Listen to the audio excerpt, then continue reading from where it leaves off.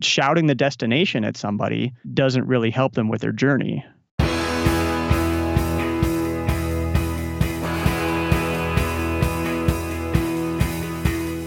Welcome to The One You Feed. Throughout time, great thinkers have recognized the importance of the thoughts we have. Quotes like garbage in, garbage out, or you are what you think ring true. And yet, for many of us, our thoughts don't strengthen or empower us. We tend toward negativity, self-pity, jealousy, or fear. We see what we don't have instead of what we do.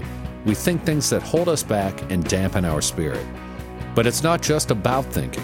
Our actions matter. It takes conscious, consistent, and creative effort to make a life worth living.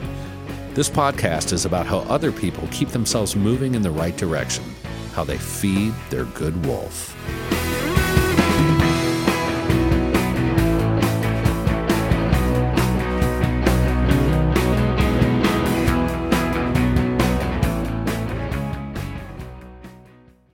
Being active is more important than ever, and that's why I am excited to introduce On, perhaps the best kept secret in the running world.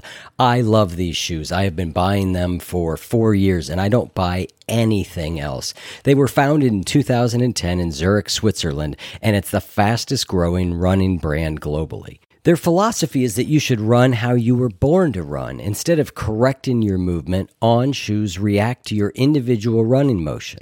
As I said, I love these shoes. I use them for trail running, for all running on the streets, and just day-to-day wear. They are amazing. And On is offering our listeners an exclusive offer. Try the shoes or gear for up to 30 days commitment free. Head to on-running.com/feed and pick your favorite shoes and apparel items. Apply the code TRYONFEED at checkout to test your new products for 30 days. Love them, keep them. Not convinced? Send them back for a full refund. That's on-running.com/feed and the promo code is TRYONFEED. Thanks for joining us. Our guest on this episode is David Kadavy, a best-selling author, blogger, podcaster, and speaker. Through his blogging at kadavy.net and his podcast, Love Your Work, he helps people find satisfaction through following their crafts, even if it takes them down an unconventional path. His book is The Heart to Start. Stop procrastinating and start creating. Hi, David. Welcome to the show. Eric, thank you so much for having me. Really a pleasure to be here. Yeah, it's a pleasure to have you on. We talked not too long ago on your show, so I'm excited to have you on here to continue the discussion. We're going to primarily talk about your book, which is called The Heart to Start. Stop procrastinating and start creating, which are topics that are very near to my heart. But before we get into the book, let's start like we always do with the parable. There is a grandfather who's talking with his granddaughter, and he says, in life, there are two wolves inside of us that are always at battle. One is a good wolf, which represents things like kindness, bravery, and love. And the other is a bad wolf, which represents things like greed and hatred and fear. And the granddaughter stops and thinks about it for a second and looks up at her grandfather, and she says, well, grandfather, which one wins? And the grandfather says, the one you feed. So I'd like to start off by asking you what that parable means to you in your life and in the work that you do. Yeah. I'm probably not supposed to say this, but the first time that I heard the parable, it rung hollow for me. It didn't really hit me like the way that a parable is supposed to hit somebody, I think. And I've come to realize, I think that it's because there was another parable that did really strike me when I heard it. And it was the parable that I'm sure everybody's heard about a farmer, and a string of things happens to him, like a horse comes to his farm, and then his son breaks his leg riding the horse, and then his son gets passed up for fighting in the war that the village is going into. And all along, the neighbor's saying, oh, you're so lucky, or, oh, this unfortunate thing happened to you. And the whole time the farmer's saying, who's to say what's good or bad? And I remember that was something that really struck me when I heard it. And I think that that's part of the reason why when I first heard this parable of the two wolves, it didn't really mean a ton to me. But I have thought about it a lot more since then, especially, in preparing to interview you for my show. And it started to make a lot more sense to me, especially in the context of, your struggle with addiction and things like that. But then I've also found that for me, it's a useful parable because I realize that there's a certain kind of courage in deciding that something is good or bad. And like, I think that's easy. That's probably an easy decision to make if you're struggling with addiction. I mean, maybe not mentally, but from the outside, it's an easy judgment call. Right. That, that's a bad thing. That's your bad wolf. But I think in everyday life, there's all these sort of shades of gray where we can very easily rationalize to ourselves that, oh, this isn't good or bad. This is just the way that it is. But there's some benefit to saying that something is a good wolf or saying that something is a bad wolf. Because when you start doing that, then you start to be able to make some sort of a judgment call, and you start to be able to make some kind of a measurement, and you start to be able to improve your behavior, because you can say, well, that didn't work because I did this thing that I've decided is bad for me, or that didn't work because, or that did work because it helped me do this thing that is good for me. And so since then, it really has come to resonate with me in that way, in that, maybe it's a cop-out sometimes to say who's to say what's good or bad. Like, maybe it's better to say that, yeah, this is good and this is bad. Like, you can argue your way that maybe it's not, but for the thing that you want to see happen, then you have to make that judgment call. And for me, that's about creative work. Is like creative work, creating things is my good wolf for sure. And then the things that keep me from creating would be my bad wolf. So that's a little bit about what the parable means to me. Yeah, and I love that story you told about the old Taoist story about the farmer and who says what's good and bad. I think it's a very wise tale, because I think that in the short-term view of events that happen to us, we don't really know what comes next. So I think it's really wise in looking at the events in our lives and not giving them a permanent meaning. So I totally agree with you there. And I agree with you that I think in my own life, addiction being a clear example, but there are other things that I know are good for me that aren't necessarily, I don't need to wait and see the long-term result from them to know. Like you said, like creating. Like I know when I create something, it has an immediate benefit to my, for lack of a better word, my soul, right? Or my spirit.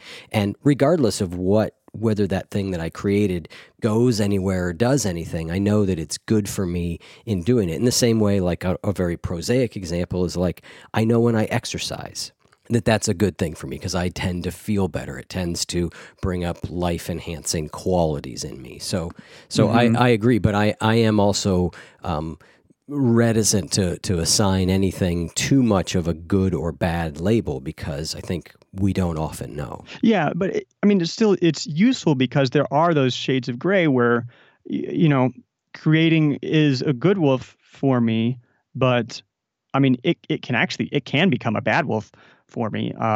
But also it's not always pleasant, especially when you're trying to do it professionally. It's not always a pleasant thing in the moment. And so there can be these things that maybe they don't make you feel that good right away, but they're a good wolf. Or there's things that do feel good, like maybe you love to scroll through Instagram, and that can be fine. But eventually, you maybe start feeling bad about yourself, and you aren't quite sure why. And it turns out it's actually a bad wolf in some way, and maybe it pulls you away from feeding your good wolf. And so there are these gray areas, and that's where I think it can be useful to, I don't know, maybe it's not so much who's to say what's good or bad, but maybe it's more like you can look at anything and say that's good and that's bad. You can say that's good or that's bad. And it really depends upon the context and what you're trying to achieve with your own self-talk. Yep. So let's talk about the heart to start. Stop procrastinating and start creating. You say, just get started. It's good advice if you can follow it, but I was always left wondering, yeah, but how do I start? And so I think that's a really great place to jump off into this. So what are the things that stand in the way of us starting to do creation? Yeah, I want to address that idea of just get started, or, Nike says just do it. And it took me a really long time to come to clarity on this, actually, probably even after I had written the book, before I really saw this, which was that that's really pithy advice. It's advice that we hear a lot from people who are successful in, say, like an entrepreneurial context, is, just get started on this, that, or the other thing. And it's sort of a vicious cycle in that there is a survivorship bias in that advice, is that the people to whom we look up are giving us that advice, but most of them probably didn't really struggle with the type of level of procrastination that some of us who get stuck did. Like there's some people who just have no hesitation. And I talk about my conversation with James Altucher and how that helped me come to that realization, was that he's somebody who is a writer and seems very fearless. And that's because he actually is fearless. It wasn't that he had to fight through some sort of things. And myself, it's the complete opposite, is that I've always been filled with so much self-doubt or fear of judgment. And I think those were probably some of the main things. Or perfectionism is another thing that causes people to not get started on something, is that they can sort of mentally perfect this thing that they want to create, and they can feel good in the process about that, and they can tell themselves that, well, one day they'll get the opportunity to do this.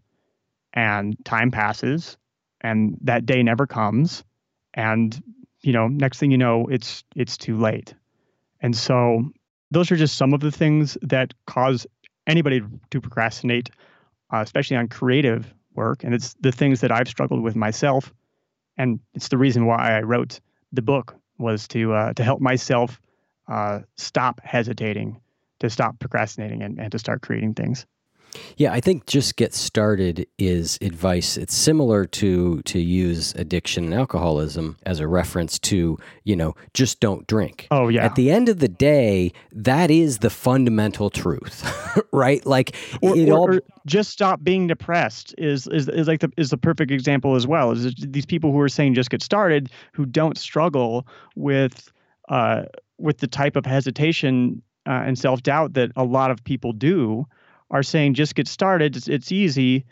It's like telling somebody who's clinically depressed, just stop being depressed. Like, oh, it's all in your head or something like that. But there's actual steps that you can take that can help you.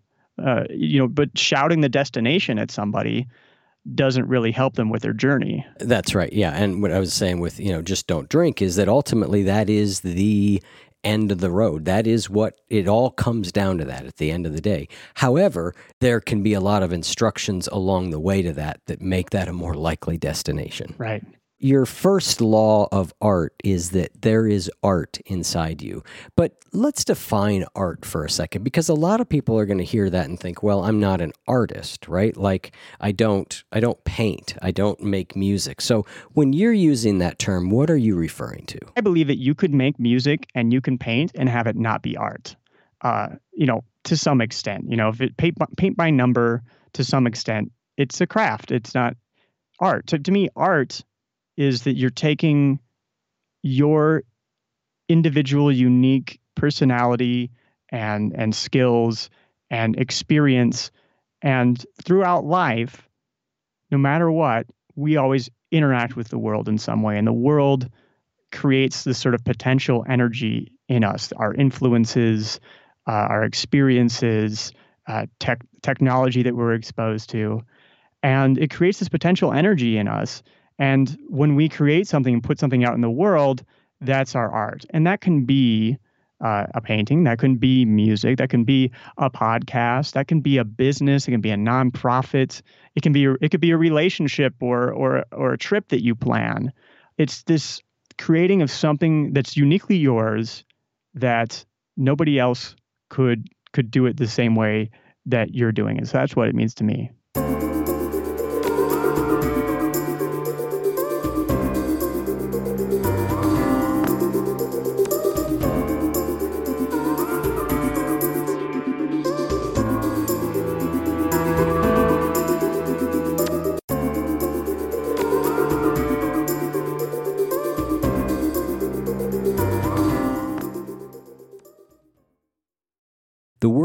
Organization has named the health epidemic of the 21st century. Do you know what it is? Stress. We're feeling more uncertainty and anxiety than ever before, and that's why we are partnering with Calm, the #1 rated app for meditation. Meditation actually changes your brain chemistry. It's been shown to slow down the release of stress chemicals into your bloodstream, like cortisol and adrenaline, giving you some relief. With Calm, you'll discover a whole library of simple guided meditations on themes like anxiety, creativity, and focus. They even have other resources to help you relax, like sleep stories, music, and more. So if you're stressed, take a deep breath and get calm. Right now, One You Feed listeners get 25% off a Calm premium subscription at calm.com/wolf. That's CALM.com/wolf. 40 million people have downloaded Calm. Find out why at calm.com/wolf. Finding the right software to run your business can be challenging, and Capterra.com helps solve that problem. They have over 750,000 reviews of products from real software users. And there's 700 categories of software you can choose from. Everything from project management to email marketing to yoga studio management software. No matter what kind of software your business needs, Capterra makes it easy to discover the right solution fast. Millions of people use it each month to find the right tools for their business. We've used it for things like email marketing software, for project management software, for video creation software. It is a really wonderful resource to find the right tool that you need to run your business. Visit Capterra.com/wolf for free today to find the tools to make an informed software decision for your business. Capterra.com/wolf. Capterra.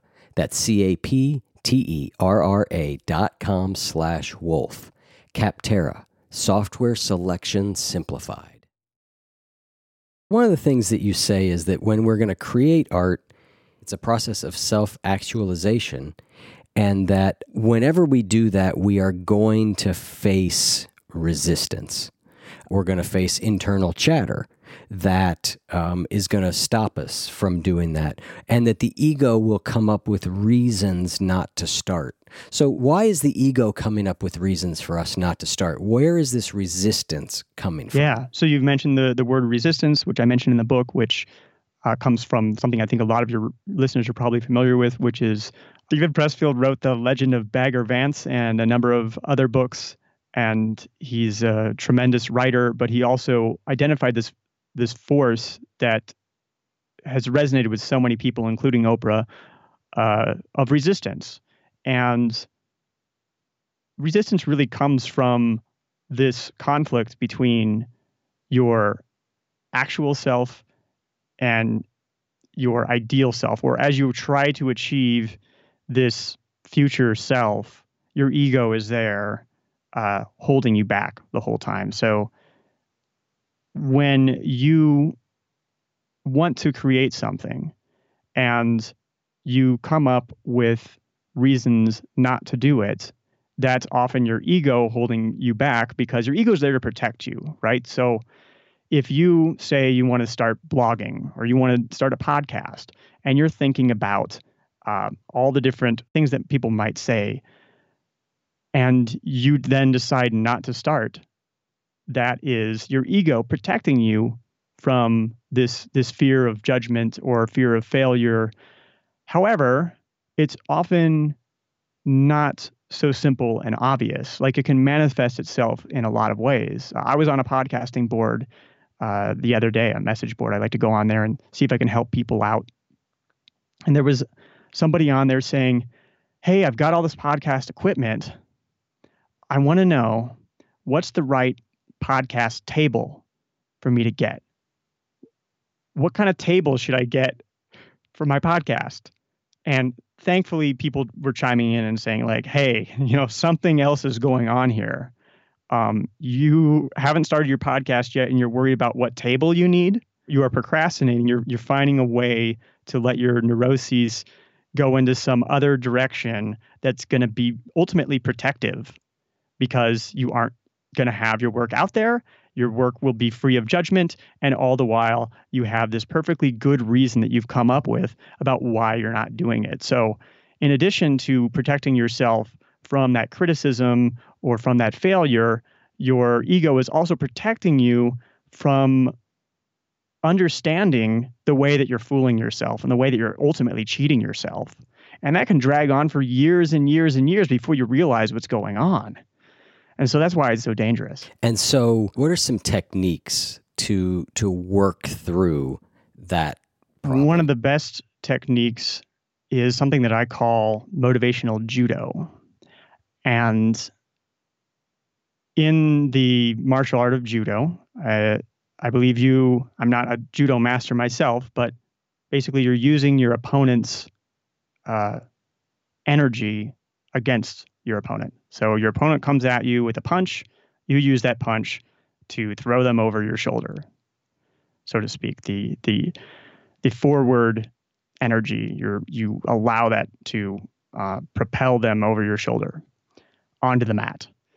And we can do this with ourselves because we all have some way that we're maybe fooling ourselves, but we all often have some other mechanism of preserving our own self-perception that we can then use to counter whatever way we are holding ourselves back. I'll give you an example that works for myself, and it works for a lot of other people, but some people have different ways that work for them. It's all about knowing yourself and knowing the ways that you can hold yourself back and the ways that you like to maintain a positive self-perception. So for myself, if I really just cannot get started on something, say just a task, not even necessarily a project, but a task, I'll set a timer for 10 minutes.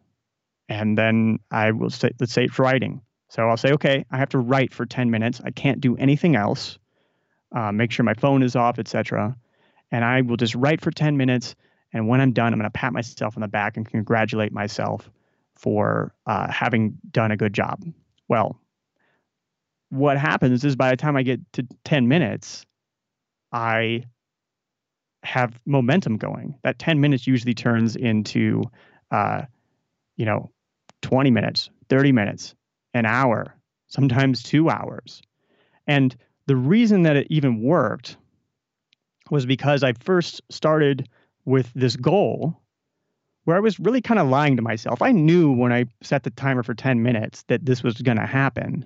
But somehow some other little part of me is like, well, 10 minutes, I mean, that's ridiculous. I can totally do that. In fact, it's so easy that if I were to fail at 10 minutes, my own need to see myself positively would be offended to such an extent that I just am not going to accept that happening. It could be 2 minutes. It could be 10 minutes. It can be any sort of thing where you're kind of telling yourself that you have this very small goal when in actuality, what's going to happen is you're going to do this larger thing.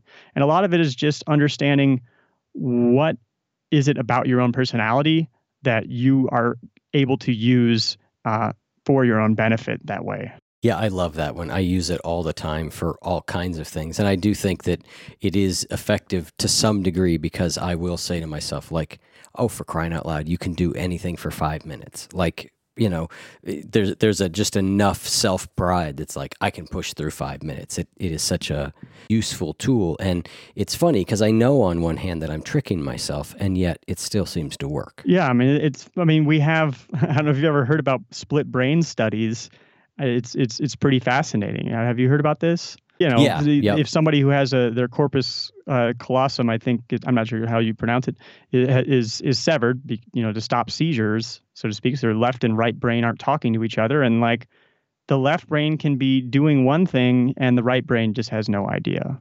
So, that may extend to a lot of other things where consciously we're telling ourselves, I'm just going to do this, but in reality, something else entirely happens. So I think whenever you can take advantage of that, that's great. For me, it's the sort of lowballing thing. I even do it on my task management, where if I have a task that I need to do that is pretty large and hard to break up into chunks, I'll say, brainstorm this for 5 minutes, and I'll just write that in the task, and that alone is enough to reduce that.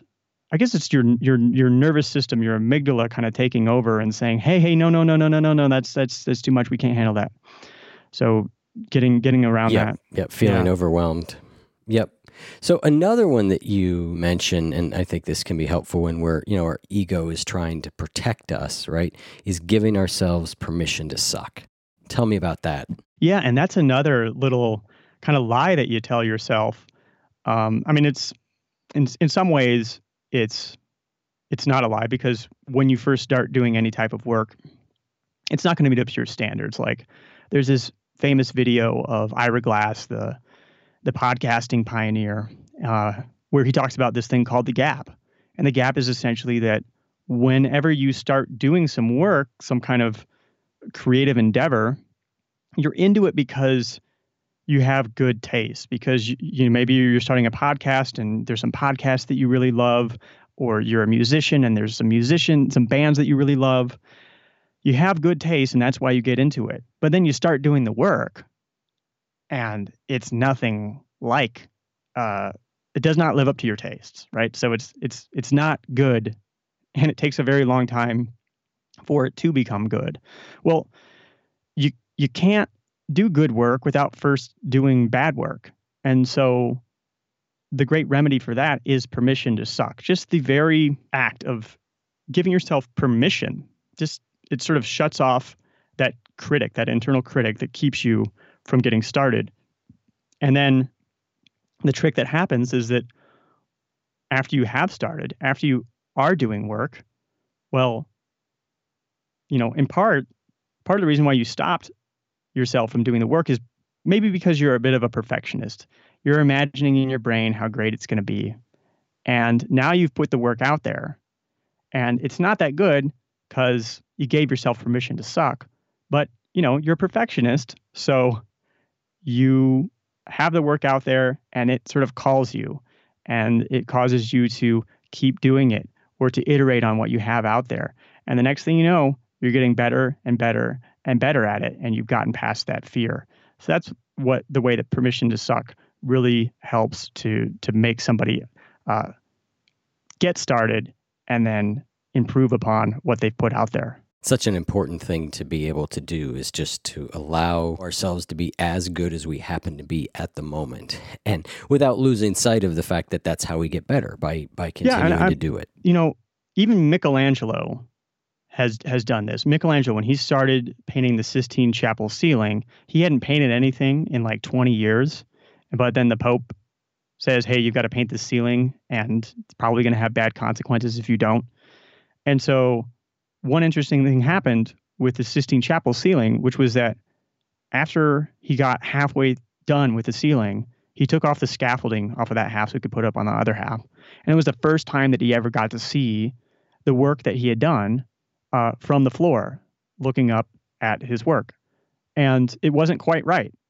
So he had kind of painted too many figures in too small of an area. Things looked a little bit muddled.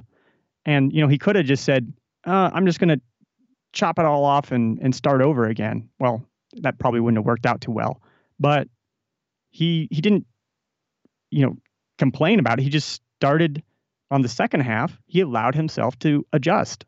And the very next panel that he painted is a panel that I'm sure that all the listeners have seen before. It's called The Creation of Adam. It's the old, his representation of God touching fingers with his representation of Adam, the moment of creation. It's one of the most famous pieces of art in all of art history. And I like to think that part of the reason why it became that way was because, one, he wasn't such a perfectionist that he said, oh, I can't paint the Sistine Chapel ceiling. He went ahead and painted it. And believe it or not, even though it's one of the great masterpieces, one of the great wonders of the world, believe it or not, it wasn't perfect by his own standards. He allowed himself to adjust. To this day, you can look up the Sistine Chapel ceiling. You can see that the two halves of the ceiling are very different in terms of approach in that way. And it just goes to show you, I find it comforting to know that even, when you're painting one of the wonders of the world, you're still giving yourself kind of permission to suck in a way.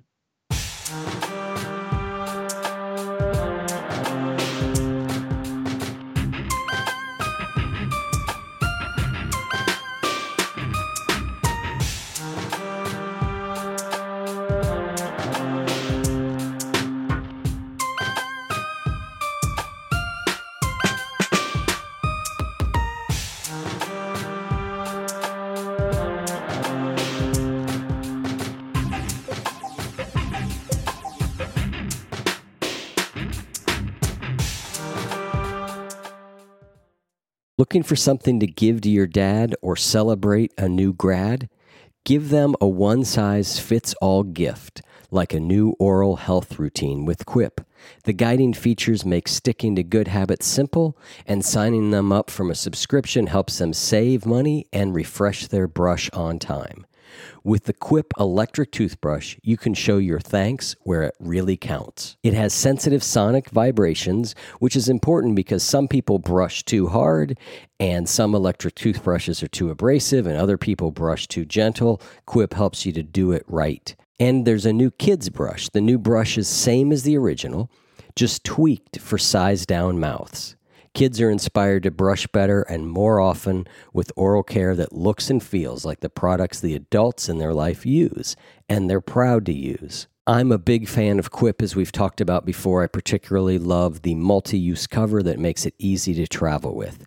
Quip starts at just $25, and if you go to getquip.com/wolf right now, you can get your first refill pack for free. That's your first refill pack free at getquip.com/wolf. So tell me about what the fortress fallacy is.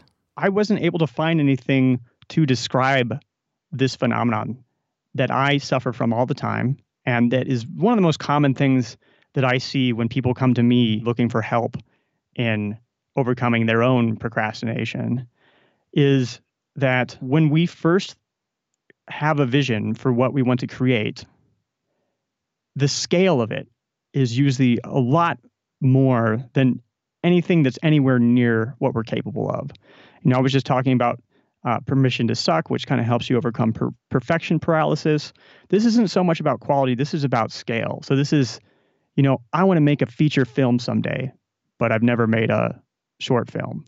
Or, I want to start this podcast that has all this music coming in and out and all these people that I've interviewed and all this research that I've done, but I haven't even done like a small little audio thing. I want to open a restaurant, but I've never even run a dinner party before and cooked for some people.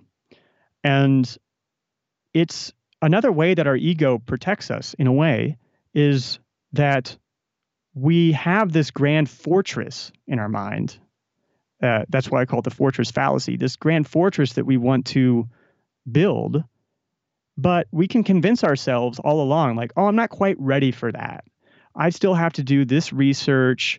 I still have to kind of plan things out. And then all along, we're not getting started at all. We're not doing anything. And we're feeling just fine. We're feeling like we're on the right track. But really, time is just going by, and we're not getting any closer to making that vision a reality. And so for me, the solution to that is, instead of building the fortress, start with a cottage. And that cottage doesn't have to become a part of the fortress. It can just be that, you learn a little bit about building and, applying for city codes or whatever while you build this cottage. And as you do that, you build up your skills. So with the podcast, maybe you make a 2-minute clip or something like that beforehand. You share it with your friends. Or if you want to write a book, well, you might want to start doing some writing and maybe build a habit where you're writing 100 words a day. Or if you want to start a restaurant, have that dinner party. Go ahead and charge people for it. Do some type of little thing that your nervous system can handle, that your ego isn't going to push you back and say, oh, wait, we're not ready for this. In fact, try to come up with something that's so small that your ego can't even get in the way, because your need to sort of see yourself positively is stronger than any sort of distortion field that your ego can possibly put up in your way. Yeah, I love that idea of just like, I think of them as little experiments. Like, try like a very small version of what you want to do and see where it takes you. And a lot of times, I think this can be really helpful because a lot of times we have, to your point, this fortress fallacy. We dream of doing this grand thing, right? And since it's so grand, we never really start on it, but the dream sort of sticks around and occupies us. And sometimes when we do some small version of it, we go, I don't even really like doing that much, right? Like all of a sudden, but we could have spent the next 5 years thinking that's what we're gonna do, right? And it can be really helpful to do some small experiments and be like, okay, great. I learned and I want to do more. Or I might have learned this isn't even the thing for me. And that's really worth and knowing. I have a little simple thing that I've done. I'm somebody who I'm fortunate enough to be able to live kind of where I want to, or at least I certainly was a few years ago. And I think that we all have these sort of fantasies about living in different places, like, what would it be like to live in New York? Or where would it be like to live in London for a while or Rome for a while? Well, I kind of do this thing I call mini lives, where I'll set up and plan like a month or 2 months or 3 months, and I'll go live in this other city and see what it's like. And I did that in New York a couple times, and I enjoyed it. It was wonderful. But one of the things that was most valuable about it was that it helped me shut off that part of the fantasy in my brain of living in New York, because it helped me realize, like, hey, I love New York. I don't want to live there. I've experimented. I've had a little taste of it in some way. So, I mean, that's still a relatively grand thing to do, and I guess I built up to it with smaller trips and such. But I mean, I kind of wonder about you and this podcast, because I've heard the first episodes of this podcast and they're quite good. Were there some sort of tests that you did when you first started? There were not, but I started it from an experiment perspective. Like, I'm going to do this and just see if I like doing it. Now, I had Chris, who had been an audio engineer in previous lives. So we had some professionalism going in right out of the gate that helped, having him do that. But no, I had not done it before, but I really approached it in a low-risk way. Like, I'm just going to try this and see if I like doing it. And if I do, I'll keep doing it.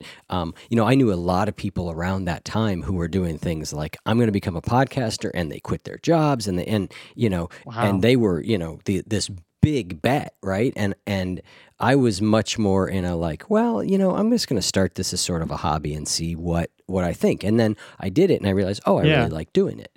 And, and then that eventually built to where it is today. But so I started it in a really low risk kind of way. Like, I just want to try this and see if I like it. I'm always thinking about how to categorize that. So I don't know whether to say that was a permission to suck thing, or whether that was probably a combination of that and just looking at it with the sense of curiosity. Yep. I think both, I think both. I think definitely curiosity was the main driver. I just sort of thought, like, I think this would be fun. Now, I don't know if it'll be fun, right? I might have done 3 interviews and been like, I don't like doing this, but it turned out I love doing it.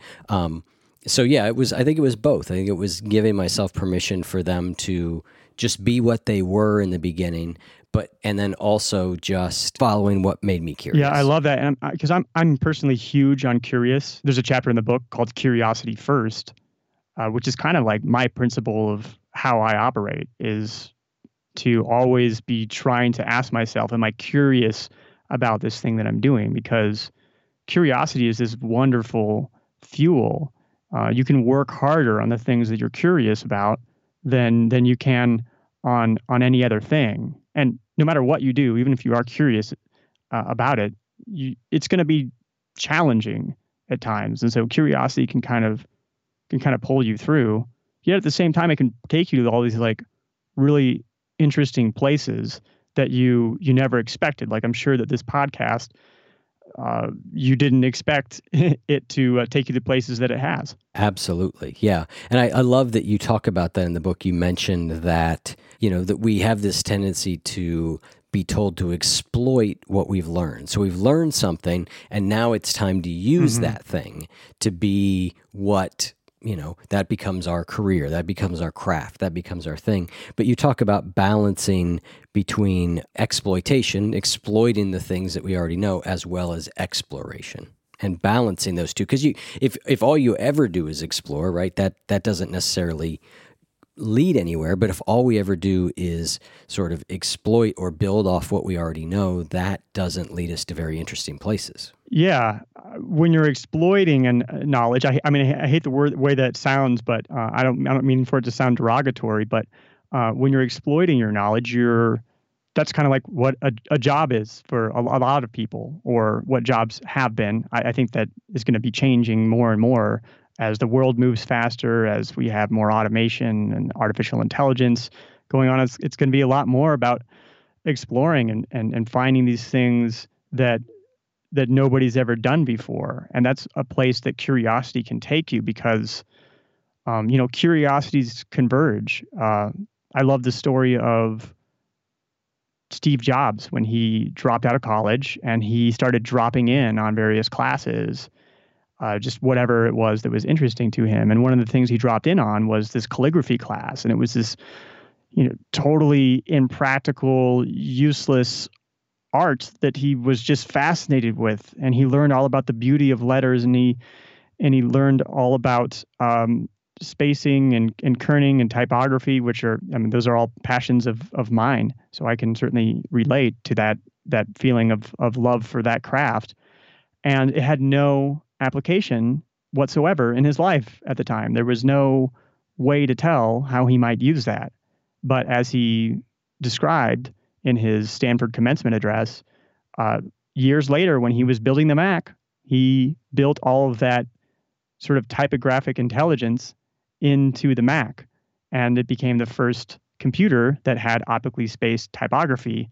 And as he says, since Microsoft copied the Mac, then it's very likely that maybe no computer would have optically spaced typography if that hadn't happened. So that's just one example of where curiosity can take you to places that you never expected, because one curiosity, in this case typography or calligraphy, converged with this other curiosity of computers, and that created this this sort of groundbreaking innovation. And so I think that it's important to give yourself a little bit of permission to follow your curiosity. We live in a culture where we're kind of ashamed of our curiosity. I can't tell you the number of times that I've had somebody write me and say, oh, I'm curious about so many things and I just can't seem to focus on one thing. And these are brilliant people, and they feel bad about themselves because of it. And I think it should be the other way. I think that you should be embracing your curiosity. Maybe you'd spend a little bit of time doing the exploiting, put food on the table, but give yourself a little bit of extra space for that discovery to happen, because that's where you can have incredible things that you never expected take place. Excellent. Well, I think that is a wonderful note for us to leave this on. So, David, thank you so much for taking the time to come on. I really enjoyed the book, and I really enjoyed this conversation. Thank you so much, Eric, for having me on and for coming on my show, too. So anybody who wants to hear the interview with Eric, it's already on Love Your Work. So thank you. Wonderful. Take care. Bye.